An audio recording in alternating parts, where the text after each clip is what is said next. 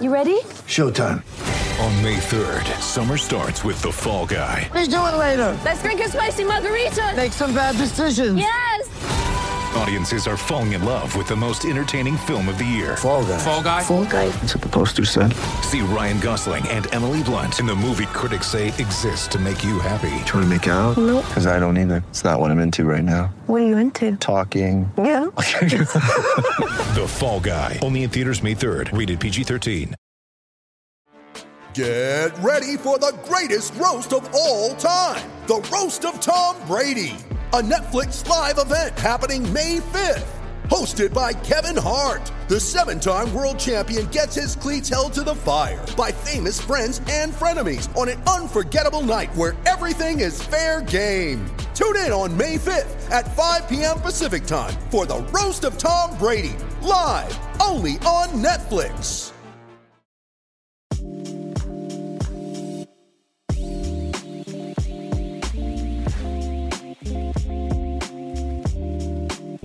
Hey everybody, welcome back to another edition of the Unreasonable Odds podcast brought to you by DraftKings. You'll see another 3-man booth here as we head into the divisional round for the playoffs. Of course, Julian Edlow, my co-host on the show as well, but a very special guest. We're rolling out the heavy hitters here to start 2021. We really are starting off well. Drew Dinsick, you might know him. You probably already know him on Twitter as Whale Capper. You can follow him on Twitter at Whale_Capper. Already 42,000 followers. So I don't feel like I really need to introduce him that much because many of you already know him already. But if you don't, he also is the host of the Deep Dive YouTube channel. These guys just did a breakdown of the divisional round on Wednesdays. You can go check that out too as well. Drew, really happy to have you on the show, man. Thanks for coming on. I appreciate the invite. It's always exciting to meet new folks in the space. Love that there is awesome content growing and excited to hear what your guys' takes are on these games. I love new perspectives. Yeah, so we're going to be going over all the NFL games, of course, all odds brought to you by the DraftKings Sportsbook. Also something special, Julian, coming up this week. The first odds boost brought to you by Julian and myself that will be on the DraftKings Sportsbook. We did it. Look, we finally did it. It's been a long time coming. We tricked them. We're going to get some good odds boosts for you guys over on the DraftKings Sportsbook. Because you're listening to the podcast, we'll give you a little hint on what's coming up here. Lamar Jackson, over 100 rushing yards. The odds is going to be boosted on that one. Drew's already a fan. He's given some good hand gestures over there, but you'll be seeing an odds boost on that one. Make sure to go to the DraftKings Sportsbook. Check that one out. If you're thinking, I don't know, Steve, that might be a tough one to do. He's already done it over 3 times. He did it last week. He did it last week in the playoffs. When they have to have it in the playoffs, Lamar Jackson runs the ball. But we'll get into it. We'll break down the prop itself later, yes. But I'm very excited to go bet my own odds boost this weekend. That'll be fun. So make sure to go check that out over on the DraftKings Sportsbook as the games get closer. Of course, games on Saturday and Sunday. We're going to start with the Saturday slate. We got to start early here. Rams and Packers. That is going to be kicking off this weekend's games. The Packers 6.5-point favorites in this one. Over under relatively small. 45.5. Talk about line movement here. The Packers did open up at -7.5. Two very good teams at the over. Excuse me, against the spread this season. The Rams 10-7, 3-2 against the spread as underdogs, mostly been favored this season. Packers 10-6 against the spread, 8-5 as favorites. That was one of the best in the league. The thing where I'm kind of getting held up here is the over-under. We'll get to that in just a second here. But, Drew, opening thoughts on this one. Obviously, some big questions in this one. Who's going to be quarterback first and foremost? I'm sure that's going to come into play. And then we also have a questionable tag on Cooper Kupp, who is dealing with bursitis in his knee. Opening thoughts here, Drew, my man. What do we got? Yeah, I think I had an appetite for some Rams in this one when I saw the soft opener last week at 8.5. I was like, "Ooh, nice! They're going to get us out there over a touchdown. This is going to be good." But by the time the market limits came up and we were at 7, I kind of felt like, "Well, missed the boat on that." Don't really want to, just grab 7. I definitely didn't feel like laying 7 with the Packers because this is a nice matchup for the Rams defensively. Like they kind of, it's not going to be easy to stop the Packers from scoring 27 points. Period. No, very few teams have done. I think the Bucs may be the only team that really really, I mean, the Bucks and the Vikings, the only teams that have pulled that off this season. So it's going to be tough, but the Rams do match up well to kind of create the right situational stops. And so I thought, okay, well, the Rams should have a chance. But now that we're getting the injury report and now that, we're learning more about what's going on with Jared Goff and his thumb situation, it's going to be freezing cold out there, potentially even some weather. I really don't love the idea of a guy with small hands and a broken thumb in freezing cold weather being able to be an effective quarterback. So the chances that the Rams get their team total, which is like 19.5, I think is pretty slim. They're going to need some defensive scores to get that. They're going to need some favorable field position with some turnovers or some punt returns or something. They're going to need luck basically. And so I'm going to steer clear of a Rams play in this one after all. And, fundamentally, I think you could see the Packers roll out a pretty run-focused approach. Yeah. I mean, a lot has been made this week of Jalen Ramsey versus Devontae Adams and Aaron Donald coming up against a backup left tackle. Well, if I'm Matt LaFleur, I know that. He's not going to be surprised. Like, whoa, Jalen Ramsey's really doing well covering Devontae Adams. We got to go to plan B. No, his plan A is going to be, we're going to go with a little bit more run focused approach. We're going to, take advantage where we got it. And I think you could see a pretty healthy dose of Aaron Jones and maybe even some Dillon in this one. Right. But I think rushing props is probably the right way to attack, or Green Bay, and it's a teaser. Like if you can take 6.5 down to a half point, or if it closes at 7, taking it down to 1, either way, capturing the 3 with Green Bay makes sense to me. So that's how I would approach that one. I'm already liking how this show is going because Drew's throwing out teaser talk, and we all know that we love teasers on this show. So Drew, you are welcome back anytime. We will welcome back anytime if we're going to throw out teaser talk. Real quick, Julian, before we get to yours. So the big thing with me, I mentioned Cooper Kupp, obviously questionable for this game, dealing with bursitis. It is expected he's going to play. But what's disappointing about this too is that you talk about matchup wise, like he probably draws the best matchup of either receiver on either side in this one against Shandon Sullivan. He has been someone who's allowed a 65% catch rate, an average of 11.7 yards per receptions, where, guys like Robert Woods, they're going to be drawing the tougher matchups here. So it's going to be vital to attack the Packers in the slot. So if that means that Cooper Kupp's in there or not, we know what he can do downfield. He's a great yards after the catch guy, but that's something you definitely want to watch too. If he ends up not playing, that would really put me over the edge with liking the Packers. But Julian, what are your thoughts on this one? Yeah, it's an interesting game. Like I go back to the Rams in Seattle last week and I dumbed it down. I took Russell Wilson -3 at home. I just thought the gap at quarterback, I capped it for John Wolford because I was the guy, but I didn't really care. I honestly wanted Goff to start with the broken thumb. I dumbed it down and I took the better quarterback -3 at home and didn't think it would be an issue. And if we go into that game, like Drew's talking about, they're going to need some luck to cover this one. That picks, if you replay the game over from where that pick 6 happened, without that happened, and Seattle just drives down the field, that game's going to be completely different. And it was the first interception on a screen pass in the NFL this season.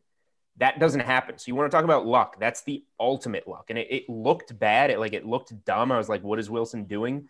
But he threw it because you always get the screen pass. It's not going to be intercepted. And it was not only intercepted, but it was returned for a touchdown, and it flipped the game upside down.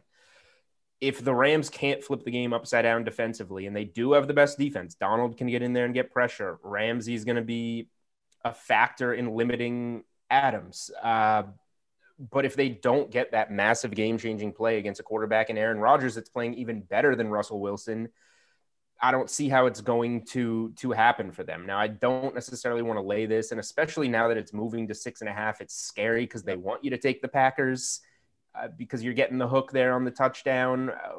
What's going on there with the Rams? Can they keep it to a 3-6 point game? They have the defense. They have the defense too. I don't trust Goff and that offense to be able to move the ball well at all. I'm not going to bet the spread either way. It's 6.5. That's the teaser number. So it's really just a question of what your second leg there is going to be. So that's the big question for me. And we're also big prop guys, obviously being in the fantasy industry. So looking at those numbers, like no Dylan prop on DraftKings, which would be interesting to have, but Aaron Jones has already taken some juice on the over 68.5 rushing yards. It's at minus 125. That seems very fair.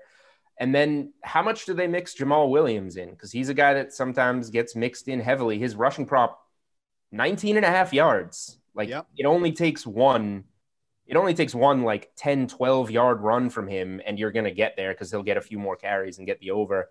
I think that's an interesting one to look at as well. So teasing Green Bay and looking at rushing props, that's where I kind of immediately go on this one. I just want to quickly hit on the over-under. And Drew, I want to get your thoughts on this one here. We have two teams that are vastly different on hitting the over-under in these games. We have the Packers 9-7 hitting the over this year. The Rams only 5-12. They finally hit an over last week in that game with Seattle, which was the first time when everybody took the under. Of course. Why wouldn't you? But that was the first time the over hit in a Rams game since week 13 against the Cardinals. Drew, when we do end up getting the announced quarterback in this one, do you think that the number is going to fluctuate at all? And is there a number where you would be comfortable taking the over on this one? Because there's always that factor with Aaron Rodgers. He could easily put up 30 points on any given game, but this is also a secondary that has been stellar. And quite frankly, I think it's a big reason why the Rams have gotten as far as they are. Yeah, no, I don't disagree. And if the Green Bay Packers defense showed a little bit more life late in games and didn't allow garbage time points, then I would say the under is a solid play. But as far as market movement, I think once we know Goff goes, I think that's built into what it is now. If there's a surprise and it's not Goff, if it's Blake Bortles or something, totally crazy, then, you could see this come down even more. But I think it's probably settled in given some fair assumptions. And, kind of in sort of the same sort of spirit as Julian's game state in the Seattle Rams game, if the Rams are playing with the deficit in this one, I don't know. I don't like their chances to win, that's for sure. Right. But I also am not 100% sure how they're getting yards in chunks. This offense is not great. I think that's a lot of the overall spirit we've seen with the unders, is particularly at home for them. Like for whatever reason, the defense plays a little bit better at SoFi. I think they were 8-0 to the under this year at home, whereas on the road, sometimes the game's gotten away from them a little bit. But I think if I had to pick a side here, it would be the under, and I'm going to be, I'm probably going to be looking for maybe a little middle opportunity at halftime, just because of how many, late scores the Green Bay defense has given up. I don't think there was anybody happy with how the outcome of that game was last week with the Rams and the Seahawks, especially anybody who put money on that one. Because I'll tell you, I certainly wasn't. Julian wasn't. Drew, it sounds like you weren't too thrilled about that one either. Let's move over to actually, I'm sorry, Julian, did you have any closing thoughts on that game? I mean, closing thoughts are if it does wind up somehow being Blake Bortles, then I'm rushing to bet the Packers on the spread and the Rams under on their team total without question. But from the Rams side, we're talking about like how they move the ball. Just sticking with the rushing prop, it's Cam Akers. They have to go to him to keep it close, to grind clock, to keep Aaron Rodgers off the field. 70.5 rushing yards. And just if you're going at the Green Bay defense, going at them on the ground has been more successful this year. So 70.5 rushing yards for Cam Akers feels good unless this one winds up in the first 20 minutes of the game being Packers by double digits. Yep. It feels like Cam Akers should get the ball enough to get there. Let me see if they are rushing attempt props up yet. Rushing attempt props are up. Aaron Jones and Cam Akers are both set at 16.5 carries. Tough number. That's tough. If Cam Akers was at 14.5, I would say you take the over on that, and the only way you lose really is Green Bay getting off to that quick start. All right, let's jump over to a game that all of us, I think, have a lot that we're looking forward to in this one. This is the Ravens at the Bills. The Bills, they're 2.5-point favorites. Still trying to understand why. Now it's 3. I'm really trying to understand this here. Maybe we can talk through this one. Over under set at 50. So obviously this is originally opened up at 2.5. This is now the second or third time we've seen Buffalo at 3. Once upon a time, or back on Tuesday, they're at 1.5. So if there was a chance that you were going to bet them, that was it there. You may have missed the boat on that one. Bills have been an excellent team against the spread, 11-6 overall, 7-5 as favorites. The Ravens also 11-6 against the spread. Very rarely have they been underdogs this season. Only twice they did cover in both of those games. They won against the Colts, not even a no-brainer in that one, but they did lose against the Steelers earlier in the season when the Steelers were on their undefeated streak and actually looked like a competent team. That was way back in the day, obviously back then. This is one where I like immediately when I saw the Ravens were underdogs, I'm like, that's it for me. Like, how do you not take the Ravens as underdogs in this situation? And look, I totally get it. Like, the Bills are on a completely different level on how they're playing. But if there's two ways that you can beat the Buffalo Bills, it's the two positions that Lamar Jackson is really involved with, run and the tight ends. That's where you're going to beat the Bills. And that's obviously what the Ravens do a lot. I don't have to tell you that they run the ball a ton. They're one of the top teams in the league at running the ball. But then when he has to throw, if he's not going to Marquise Brown, which has been his favorite target as of late, he's going to Mark Andrews. Yeah. Let me just tell you what the Colts just did to the Bills defense on both aspects. 153 total rushing yards and a touchdown on 27 attempts last week. And then the tight ends. Phillip Rivers loves his tight ends, but Lamar Jackson loves Mark Andrews. Last week, Phillip Rivers hit his tight ends for 14 catches, 136 receiving yards, and a touchdown. Literally all the ways you can beat the Bills, it plays right into the favor of the Ravens. Drew, please. I know you're going to give me the Ravens love.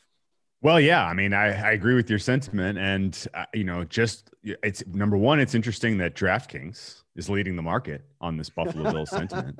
They're leading the market out to 3 here, which is fascinating. Maybe a little regional bias there, maybe a little Northeast support for the hometown Bills. We'll see. But the fundamentals of this game, your sentiment that why are the Ravens a dog? I think that's fair. I mean, it's tough to break this game down anyway and not say this is a 50-50 game. And if you're going to give me plus money on a side, I'll take it. I mean, that makes total sense to me. If I had to say what am I most confident about in this game, it's probably that the Ravens are going to score points. They're going to get theirs in this one. The Bills defense is not very good. And, specifically, last week I was nervous about the Ravens largely because what the Titans do poorly on defense, where they invite you to attack them, is kind of the one thing that the Ravens are the most uncomfortable doing, with the downfield passing to the wide receivers. That's like, take them out of their comfort zone if you really want to attack the Titans' weakness. And I thought that manifests a little bit in the game. The fact that the Ravens only got to 20 points, I think, is a little bit of a, proof of concept there. Meanwhile, they come into this matchup with the Bills, and the Ravens offense fits into what the Bills do poorly, like a perfect puzzle piece. And if you can get these guys with speed and movement, Dobbins and Lamar Jackson, even Gus Edwards, if you can get them into the second level against the Bills defense that doesn't tackle well, that doesn't play discipline, gap control, they're going to have no problem moving the ball on you. And, their red zone efficiency going to Mark Andrews, I'm expecting to be pretty solid here. And so the idea that the Ravens get into the, high 20s, low 30s, I think is very much in play. And so the entire handicap then boils down to, well, what can the Bills do? Are the Bills going to be able to find enough offense to answer? And at face value, they're one of the best offenses in the NFL, but so is Tennessee. And, to the degree that defense does matter a little bit more in the playoffs than the regular season, I think the Ravens do have the better defense in this game. And I'm hopeful that you get a little nerves for Josh Allen. This is, we've seen Josh Allen play 2 playoff games so far. And in both of them, he made a couple of plays where you're just like, is the moment too big for this guy? I mean, the sack and fumble against the Colts was wild. Reminded me a lot of, him with the 16-point lead against the Texans the year before, doing the weird lateral thing, which, completely flipped the game on them. Exactly. And, there's a chance that you get a little bit of nerves with Josh Allen, as amazing as he's been playing this year. I can talk myself into a little bit of a narrative too, that the Bills peaked a little early this season. Sure. They showed you their best stuff throughout the last half of the season. They put a lot of their best plays on tape. I don't know if they have multiples beyond what they do well in the passing game, which they've already communicated very clearly. And you have good defensive coordinators, good defensive coaches for the for the Ravens, who have, they've watched all that. They have a good idea of what the, Bills plan A, plan B, plan C is going to be here. So I'm hopeful that the Ravens defense shows out again like they did against the Titans, and that the Ravens can get a comfortable win here. But it's going to be a coin flip. It could come down to turnovers, penalties, and that stuff is a little random. But I do think that your points are fair. Jules? Yeah, I mean, I can't just keep saying the same things over and over again that you guys said. That's why I like the Ravens in this game. The only bet that I have so far this week, I bet it on Sunday night, I think when all the games were over, was Baltimore money line plus 135. And then it moved to 1.5, and the money line was down to whatever it was, 115 or so. And I was like, all right, I got my number. And now it's coming back. It's whatever, plus 128 on DraftKings. Like, it's right there again. I did not think we would see this come back like this. But it has. And I think the reason maybe that it has is the weather is the only thing that we haven't touched on. It could be a little messy in Buffalo, and Lamar Jackson, I saw, has never played in the snow. I don't really care. I feel like you can still run in the snow. And if that makes Lamar Jackson run more, that's good for the Ravens. It's good for our odds boost. Are we going to talk about that now? Do we even know the number? It's to be determined. You have to go to, it's mysterious. Okay. You have to go to the DraftKings Sportsbook to check that out. It's a mystery. You got to go there and be enticed. So we will have an odds boost opening before Saturday night's game of Lamar Jackson to run for over 100 yards at plus money, obviously. And we'll see what it looks like. But just looking at the props now, Lamar Jackson's at 74.5 rushing yards. That's his prop. And I'm going to take that, and I'm going to take our odds boost, because in the gotta have it games, he ran for 138 last week. Yeah. And when the Ravens were icing that game, he was breaking out even more. It's how Baltimore has to move the ball in this game, and Dobbins will factor in, Edwards will factor in, yes. But those gotta have it plays from Jackson, where maybe you think about not taking off in the regular season, he's going to take off in this game because they have to have it. So Jackson rushing props are really my favorite bet in this game. We're talking about Baltimore putting up points. They didn't do it last week. They should do it this week. 23.5 team total. That feels very nice. And then Baltimore on the money line. If you want to play it safe, I mean, taking the +3 makes sense to me as well. But I really think they get this game. I'm just going to put it on the money line, honestly, and be a big Ravens fan in what should be an awesome game on Saturday night. Excited for the game. Obviously, Drew has a ton of Baltimore futures going. Let's go. Drew has a ton of Baltimore futures going, so he's we're all on the same team here. Yeah. I mean, for me, real quick, the Ravens are my favorite teaser piece that you start with. If you're making any two-team teaser in this week, I think you have to start with the Ravens. Well, there you go. So that's you go. You can get paid out on rather than going whole weekend, you can get paid out on your teaser on Saturday if you go Packers to win, Baltimore +9 right there. Yeah, Drew, I don't like waiting multiple days for things to pay out. I just need that day. So I will make a case for any teaser to end that day. Even if it's one I don't feel comfortable, I need it to end that day. Are you like a multi-day sweat guy? Steve's very patient. Are you a multi-day sweat guy? He's very impatient. Sorry. I have teasers going from like Alabama on Monday night to the Chiefs this weekend with an open piece, hopefully for next weekend. Drew's patient like me. Steve just wants all his money in one day. He's greedy. It's all good. Yeah.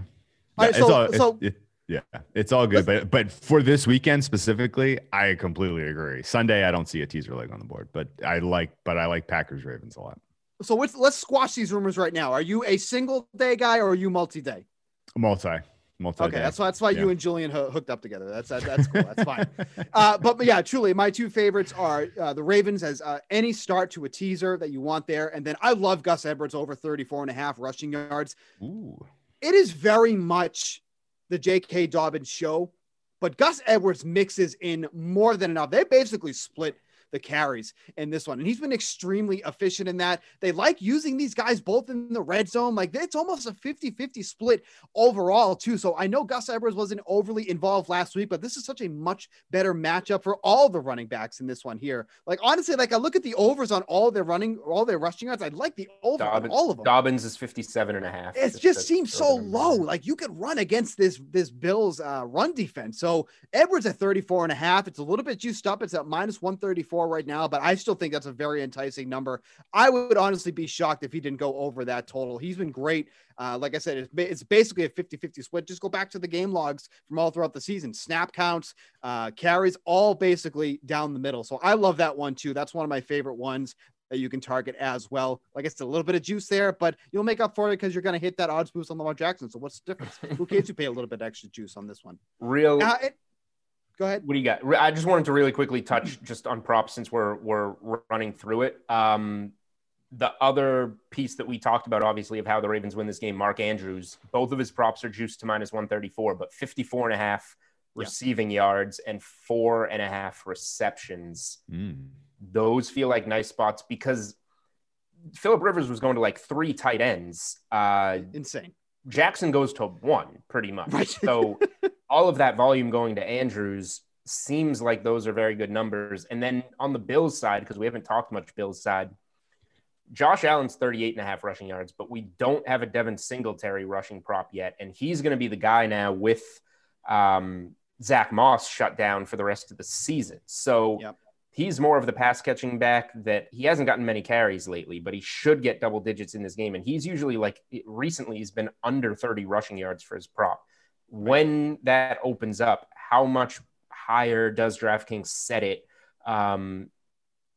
If that's lower than 40, I don't know if it will be. I would highly doubt at least want to look at.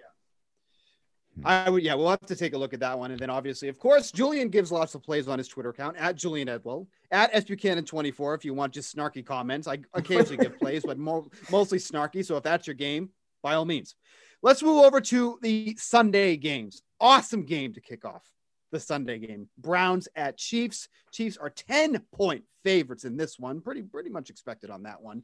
Over under of 57. The Chiefs did open up at 9.5-point favorite. So not a ton of movement on that one, but Drew, this is one where both of these teams have really not excelled from a betting perspective. Chiefs 7-9 against the spread, only 6-8 as favorites. The Browns 7-10 overall against the spread, 3-3 as underdogs. Kansas City has not been a good over team. Cleveland has. I feel like there's an obvious answer here because the Chiefs at -10, I would be surprised if this one is a close one. But if there's one thing that I can kind of hang my hat on, is kind of giving me some pause. Both teams' strengths on offense play into both teams' weaknesses on defense. You can absolutely throw against the Browns. That secondary is putrid. If it wasn't for the Titans, they'd probably be the second worst secondary that's left. They're probably the worst one left now. You can run against the Chiefs. And we know how much they like using Nick Chubb and how great he's been. Chubb ended the regular season averaging 4 yards per carry after contact. You can't bring this guy down. He's a beast. That was even a better mark than Derrick Henry. Granted, Derrick Henry was at 3.9 yards. He's right there, but he's just in that category. What are you kind of feeling for this one? Because, like I said, the Chiefs at -10 feel like the play, but if the Browns get to an early lead, they're going to be able to run against the Chiefs. Yeah, no, there is a wide array of potential game states that make this pretty complicated. But in my gut here, I don't think a Browns upset is unreasonable. I think there is the right set of circumstances here that the Browns pull off the impossible. Wow. And it goes more to, well, what are the Chiefs right now? Right? People, I'm sure you guys bet Chiefs down this home stretch last year. Of course. Right? Yeah. They covered. They covered what, 8 or 9 in a row out of the bye through the Super Bowl. They were incredible, right? Anyone that backed the Chiefs last year was rewarded. That's probably, kind of locked into your anchoring of how good this team can be. And a lot of people are expecting that they're just going to flip the switch and it's going to be that team again this postseason. Well, over the last half of the regular season, we have not seen the same Chiefs that we saw last year.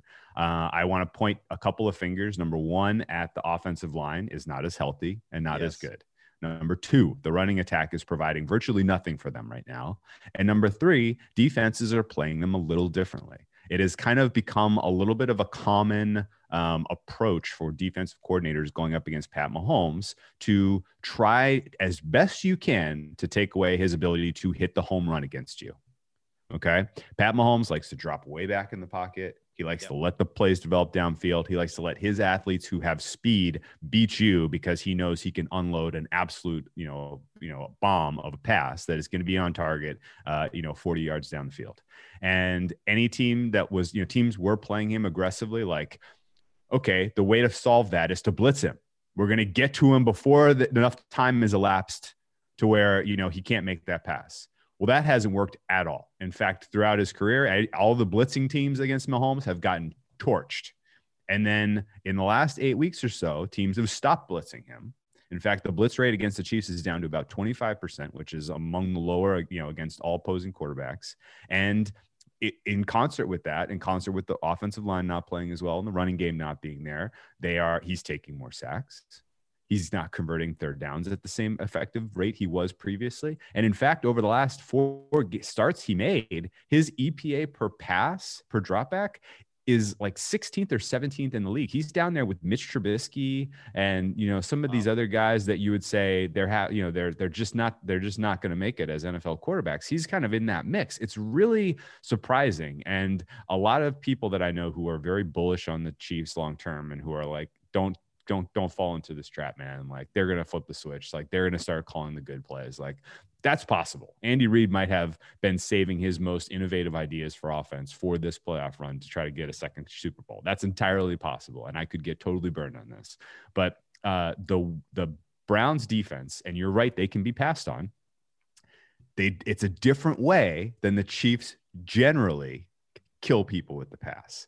They are like, okay, we'll give you the intermediate stuff. You be efficient and you can move the ball on us through the air, right? That's not exactly what Mahomes is doing. He's out there hitting home runs. And if you ask him to try to be disciplined, try to move the ball little by little, granted, he's got an amazing matchup with Travis Kelce against this defense. And every third and short, third and medium, they're probably going to get a conversion going to Travis Kelce. I don't see how the Browns stop that. But over, any third and long, it's going to be a little bit more difficult against this Browns team, which just doesn't blitz very much. If they're true to their identity and they don't kind of come into this game with, okay, well, we're going to change it up and blitz in this one, then I think the Browns defense might be able to hold their own. And then on the other side of the ball, the Chiefs defense is fine, but they're certainly not as good as they were last year during their Super Bowl run. And you're absolutely right. The Browns offense is peaking right now. I mean, Baker Mayfield is playing at a superlative level over the last half of the season. Chubb and Hunt are a very difficult duo to really wrap your hands around. And because you've had those guys all season long, they both have fresh legs here, as opposed to a guy like Derrick Henry, who certainly looked like his legs were cooked last week. You got two guys with fresh legs in this one. So it's the path to victory is there if the Browns offensive line comes into this game somewhat healthy. My guess is that Teller and the center go, and that's important. If those guys are even limited or out of this one, then forget about it. Browns are in deep trouble. They're not scoring. Right. But if the interior of their offensive line is intact, if Conklin can come in and make an appearance, I can talk myself into the Browns being able to score into the 20s here, which I think is going to put a little bit of pressure on the Chiefs, who just haven't looked as efficient offensively as we have expected. And I'm willing to make a bet on Browns at +10, assuming that the signal we've got from them over the last 8 weeks of the season is real, and that there's not some magical switch that they can flip and just light the world on fire, given what we've seen lately.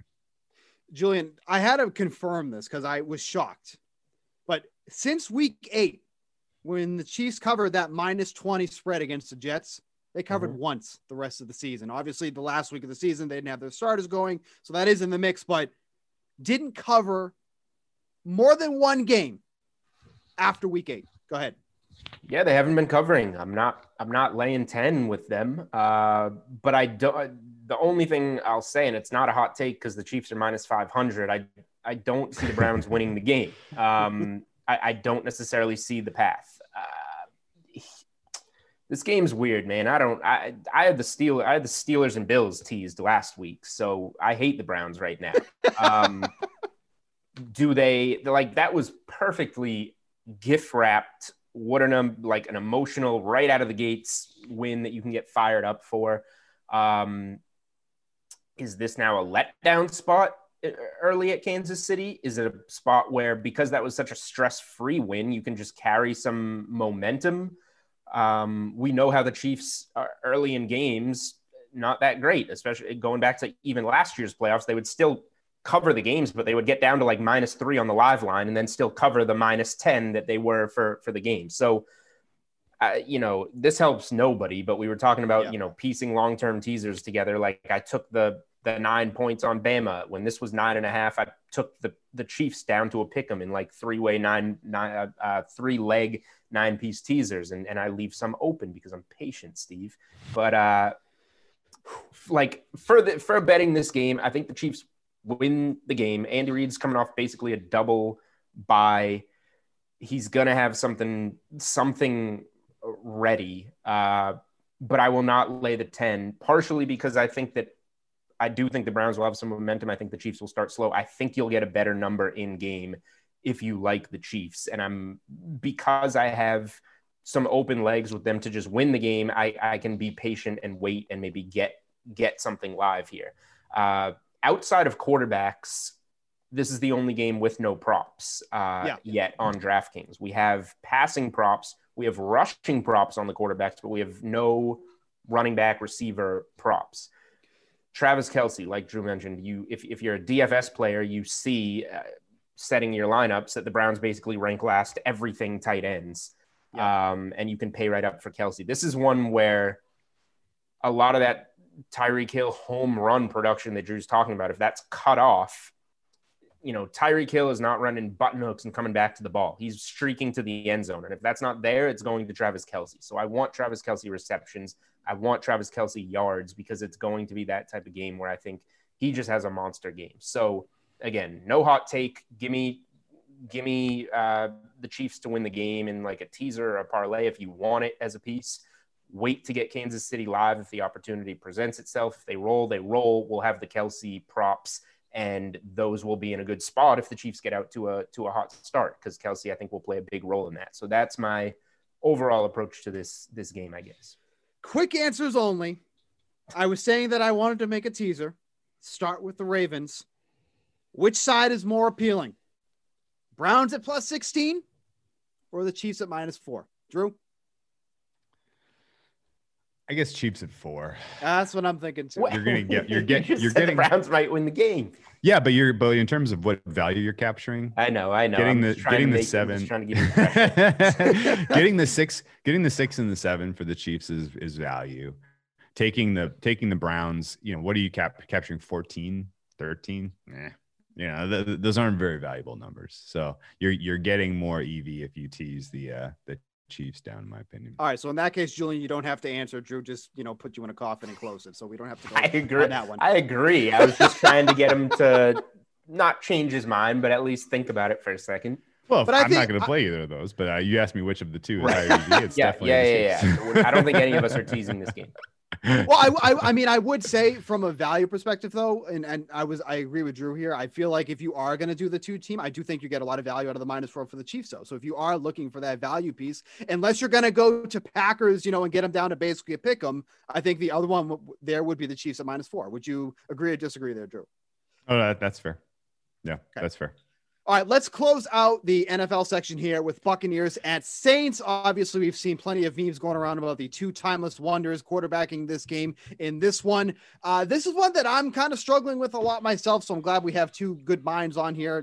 Half mind. Drew's been fantastic, so I'm looking forward to what Drew has to say at least. But the Saints are -3 favorites in this one, over under 51.5. That's a tough number, I feel like. I think that's a really tough number there. This opened with the Saints at 3.5, so not much movement on this one. The Buccaneers 9-8 against the spread, 2-1 against the spread as underdogs. The Saints 10-7 overall, 9-6 as favorites. But important to note, I feel like the Saints are 7-6 against the spread, specifically with Drew Brees. We have to remember that too, because obviously Taysom Hill was in there for plenty, too much. We still see him too much.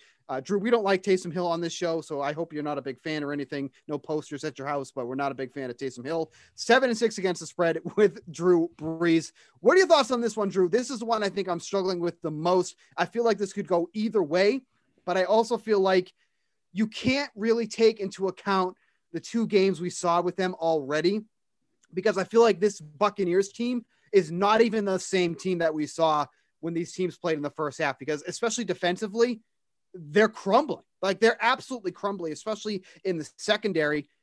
This is a team that you're going to be able to throw against. Obviously, Drew Brees is not the quarterback we've seen before. He's not going to take a lot of those deep shots, but he has all of his weapons at his disposal. He has Michael Thomas. He has Alvin Kamara. That's the biggest factor for me. But then also on the other side, Marshon Lattimore has been extremely beatable this season. And if you give the Buccaneers too many ways to beat you, that's where you're going to run into trouble. So that's kind of where I've been so conflicted here. I think the line is set perfectly at -3. Take it away, man. Yeah, no, I agree. I think my number on this is New Orleans by 3-2. I completely agree with the original line movement. Anyone that got Tampa Bay at +3.5 made a good bet. I don't think it's going back. And your points are all reasonable. I'm a little I would point to different reasons that the first 2 games are not a great indication. The first game, the Saints won. If they don't win the turnover battle, they're 3-0. They lose that game. Their offense stunk. Their defense played fine, but if they don't come away with the takeaways, then they lose. In the second game, you had no Ali Marpet, who is a hugely important player for the hugely important player on the offensive line for the Buccaneers. And, without Marpet in the game, Tom Brady was pressured up the middle constantly, and the Buccaneers offense was useless. And at full strength, offensive line last week against the Washington football team did great. And the Washington football team didn't have the best pass rush scheme. I thought they needed to come at Brady up the middle and try to get there quicker. They didn't. They went with the sort of, we're going to rush around the edges and get to him. And the ball was gone by the time they got there every single freaking time. I think the Saints are smarter. I think the Saints are going to have a better scheme. They know exactly what to do against Tom Brady. This is not a surprise. Anyone who's been watching football for the last 20 years knows if you come at Brady up the middle and generate pressure, you're going to disrupt him. And I think the Saints are going to try that. And I think that it has potential to work. Now, Marshon Lattimore also has, for whatever reason, just been an absolute beast in his career matching up against Mike Evans. I don't know what it is between those 2 guys, but he has done well covering Evans. So that's a positive for the Saints. And then, as you mentioned, with Michael Thomas out there with Kamara at full strength, the way they're integrating Harris now in passing game, Emmanuel Sanders as a nice third option. And then, Latavius Murray as a change of pace back. Yep. All of it is, and Sean Payton is the better coach, better offensive mind, better play caller, better play sequencer, in my opinion. And if he calls this game aggressively, if he knows, that they're going to need to score and put pressure on this team to win, I think the Saints get it done and move on to the NFC title game. I don't have a strong opinion on what Brady and that, embarrassment of riches from an offense is going to do here. Brady has obviously been lighting the world on fire over the last handful of weeks, but he's gone up against some pretty weak defenses. Yeah. So there could be some, a little bit of potential the market is overreacting here and giving Brady a little too much credit. We'll see. But I would lean Saints advance, but I don't have a solid angle to play here. Yeah, real quick, just before I get you a take, Julian, I'm glad you mentioned the thing about Brady being under pressure, because overall during the regular season, he was only under pressure on 24% of his dropbacks. So when he was under pressure, his adjusted completion percentage was at like 51.7%. Just to kind of put that into perspective, that was in the same range as Carson Wentz, who is no longer a quarterback, by the way, and Drew Lock. Like that, he was near the bottom of the league in that scenario. So getting pressure on him has been one of those keys for teams to find success, but they also haven't been able to do it on a more consistent pace. Julian, what do you got there? Beating Brady in the playoffs has been getting pressure on him since like the first Giants Super Bowl that they lost. Like, yeah, that's how you do it. And nothing has changed in the last 15 years. So that's what the Saints need to do to stop this offense in this game. Washington wasn't necessarily able to do it, but they had a shot to win that game. They were probably closer than they should have been. So that's not encouraging for Tampa in my mind. Just looking at Tampa's season isn't all that encouraging in my mind. And I have, I got in early on some Bucs futures right when we started hearing the Brady rumblings at like plus 1,800 to win the NFC, over plus 3,000 to win the Super Bowl. So I'm going to need to do some hedging on Saints money line this week. The time has arrived. I risked it with Washington. I said they'll get by in this game. Now I got to start going the other way, especially because I do think that I lean to the Saints winning this game. I don't see any value on 3. I'm not going to play anything on 3. Because of my futures, I can lay the extra juice on the money line for the Saints. But just look at Tampa's season for a second. Because Washington had a losing record, let's not even count them as a playoff team. Of the 12 wins that Tampa has, 11 were over non-playoff teams or losing teams like Washington. 1, the home win over the Packers. Now it's an impressive one because if you win this game, you're probably going to Lambeau to play a team that you blew out 38-10. I don't know what necessarily happened there from the Packers. It was Adams' first game back from injury, I think. So he was on the field, but maybe not quite right. That's it. That's the only impressive win. The rest of the teams are not good. You go through the losses. It's 2 to the Saints, 1 to the Bears by 1 in Chicago. We remember Brady holding up the fingers. The 2 to the Saints, a 3-point loss to the Rams at home, a 3-point loss to the Chiefs at home. That was a blowout that they backdoored. I think they were down 17 in the fourth quarter and backdoored the 3.5. It's not encouraging that the Bucs can go on the road and win this game. So that's really my only takeaway on the game itself. I do think that the Saints will win. I don't think Tampa necessarily has it in them. From the props perspective, if Mike Evans is getting shut down by Lattimore, maybe we look to, Brady for some reason has this obsession with Antonio Brown, who is a absolute lunatic, but Brady loves him. Over 4.5 receptions, that seems fair. He seems to almost force the ball to Antonio Brown.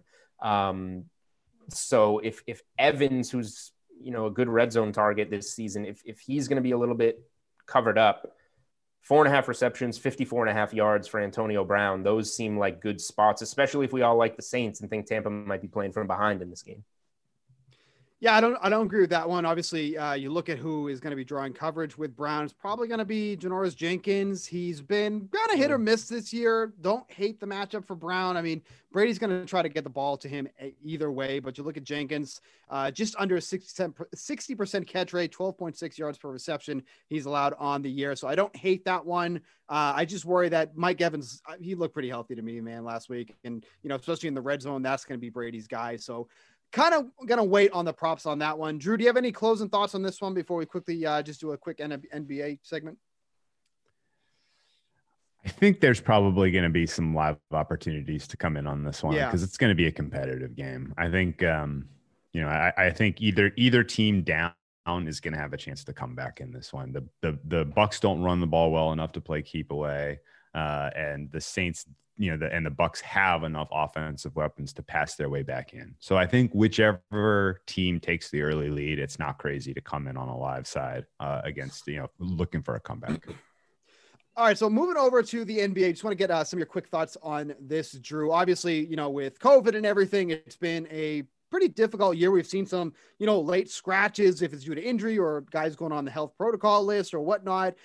What's been your overall thoughts here with, trying to cap the NBA season even this early so far?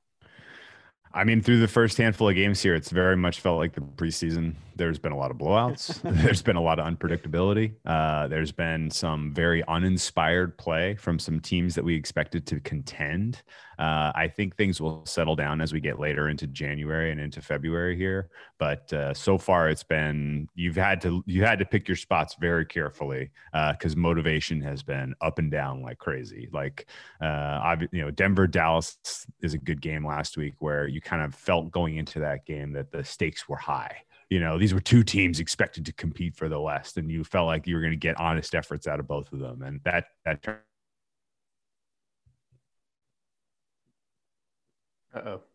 getting up playing against the Knicks and really not getting up to play some of the teams that really just don't have much of a chance in the Eastern Conference. It's made things look more level than they are.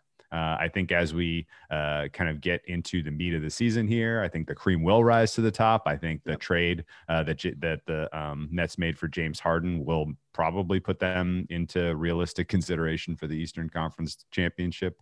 Obviously, that's not saying a lot. With Kevin Durant, they were already in the conversation, but Durant and Harden on the floor together is going to be really, really tough to defend, even if you're as good a defense as Milwaukee is. I think it's shaping up to where you realistically have 4 contenders in the East right now: Bucks, Nets, Celtics, and the Heat still are real. And depending on matchup there, I can see any of those 4 teams getting to the finals.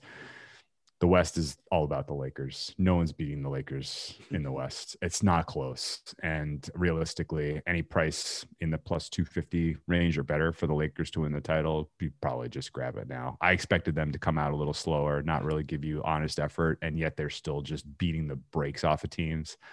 This Lakers team is probably winning their second title this year. I totally agree with the large majority of what you said there. I will say, depending on how Brooklyn gels, like that's scary level Golden State with Durant type of talent, that if you said the Nets beat the Lakers, I don't think that would shock anybody. We just have to see the personalities come together. And I'm not worried. I mean, maybe we see the fat James Harden pictures on Twitter. Maybe he needs to run himself into shape in Brooklyn, but that'll only take a few weeks. We know the relationship with Kevin Durant is good. Those are the 2 guys. Kyrie's the guy that we need to figure out if he's going to be a piece of this or not. The back end of my days on the Celtics beat were Kyrie's first year here, and I did some locker room stuff with him, and he's like, just overthinks everything.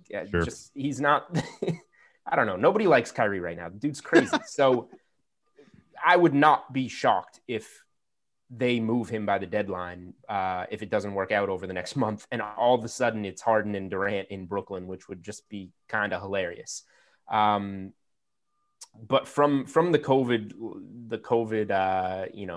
tags on games, I think that, like you're saying, blowouts, looking for those is a great piece, and just grabbing a line when guys are ruled out. But for props for me have been the big thing here, because when we have a few guys out, jumping on a player prop is a larger edge in my mind than getting on the game line. It didn't necessarily work out last night. Last night, the Pelicans were without 3 starters. I grabbed Brandon Ingram over 22.5 points. He has 22 with 7 minutes left in the game. Doesn't get there. Tim Hardaway Jr. with all the Mavericks down, grab him over 18.5 points. He finishes at 18. Bad night for it, but it's been working. I guess my last question for you, NBA related. You like the Lakers a lot. I like the Lakers I don't know if my favorite bet would be to win it all or to just win the West, just to, the potential of Brooklyn coming out of the East. How close do you think things are in the Eastern Conference between Brooklyn and the 3 other teams that you mentioned? Because I agree that it is the Heat, the Bucks, and the Celtics in there. Give me a break with Philly. The Raptors need to think about making the playoffs to begin with. There's not much else there. Yeah, no, it's those 4 teams. I mean, the Pacers are going to be in the mix too, and the Sixers are going to be in the mix too, just because of record. But I don't think realistically either of those teams is winning a best of 7 series against the 4 we mentioned. Bucks coaching is a huge problem. They have yet to get over the hump in terms of putting together a playoff rotation, making in-series adjustments that gets them there. So I think it's close because they're the most talented with Giannis, obviously, but. And similarly, the Nets are probably the second most talented with Durant, but Steve Nash certainly doesn't look like he has a very good grasp of what he wants to do with this team from a vision standpoint. So coaching could hold those 2 teams back, which I do think gives a very realistic chance for the Celtics and the Heat to get back into the mix. I mean, there's a talent gap. Eastern Conference Final. That's right. There's a talent gap between those 4 teams, the 2 and the 2. But there's a coaching gap as well. And the better coaching is almost certainly Celtics and Heat. Maybe a better coach for a given series is Spoelstra. A better coach for a given game is Stevens. But I think it's pretty close. I don't think the market really reflects kind of how tight the top 4 bunch together in that conference. All right, that is going to wrap it up for this edition of the Unreasonable Odds podcast. Drew, seriously, thank you so much, man, for coming on the show. Really appreciated you having you on. As I mentioned, follow him on Twitter @Whale_Capper. And then, of course, subscribe to the YouTube channel, Deep Dive on YouTube. Look that baby up, get some information. You pretty much say you're daily, because you're busting out those videos fairly quickly lately. Kind of. There's daily content. I'm not always involved, but we're doing stuff. We're doing stuff 3-4 days a week for football, at least. Once NFL season rolls, we'll probably start doing some daily NBA, I think. But so you a lot can of content. Get the whole thing going. First you watch the Unreasonable Odds, and then you go right over to the Deep Dive with Drew and the whole cast over there. The whole day is covered. Your whole work day is covered. Get all the information you need for all of your betting needs. For Drew, for Julian Edlow. Lamar Jackson Odds Boost. Go bet Lamar Jackson Odds Boost. Brought to you by Unreasonable Odds Podcast. Do it now. There's no reason to not do it unless it's Saturday and it might be gone. So if it's Friday, please go do it. But if you missed it, we're going to be doing these weekly, so don't you worry your pretty little head. For Steve Buchanan, that's me, Julian Edlow. See you guys next week. Without the ones like you, who work tirelessly to keep things running, everything would suddenly stop. Hospitals, factories, schools, and power plants, they all depend on you. No matter the weather, emergency, or time of day, you're the ones who get it done. At Grainger, we're here for you with professional-grade industrial supplies. Count on real-time product availability and fast delivery. Call, click Grainger.com, or just stop by. Grainger, for the ones who get it done.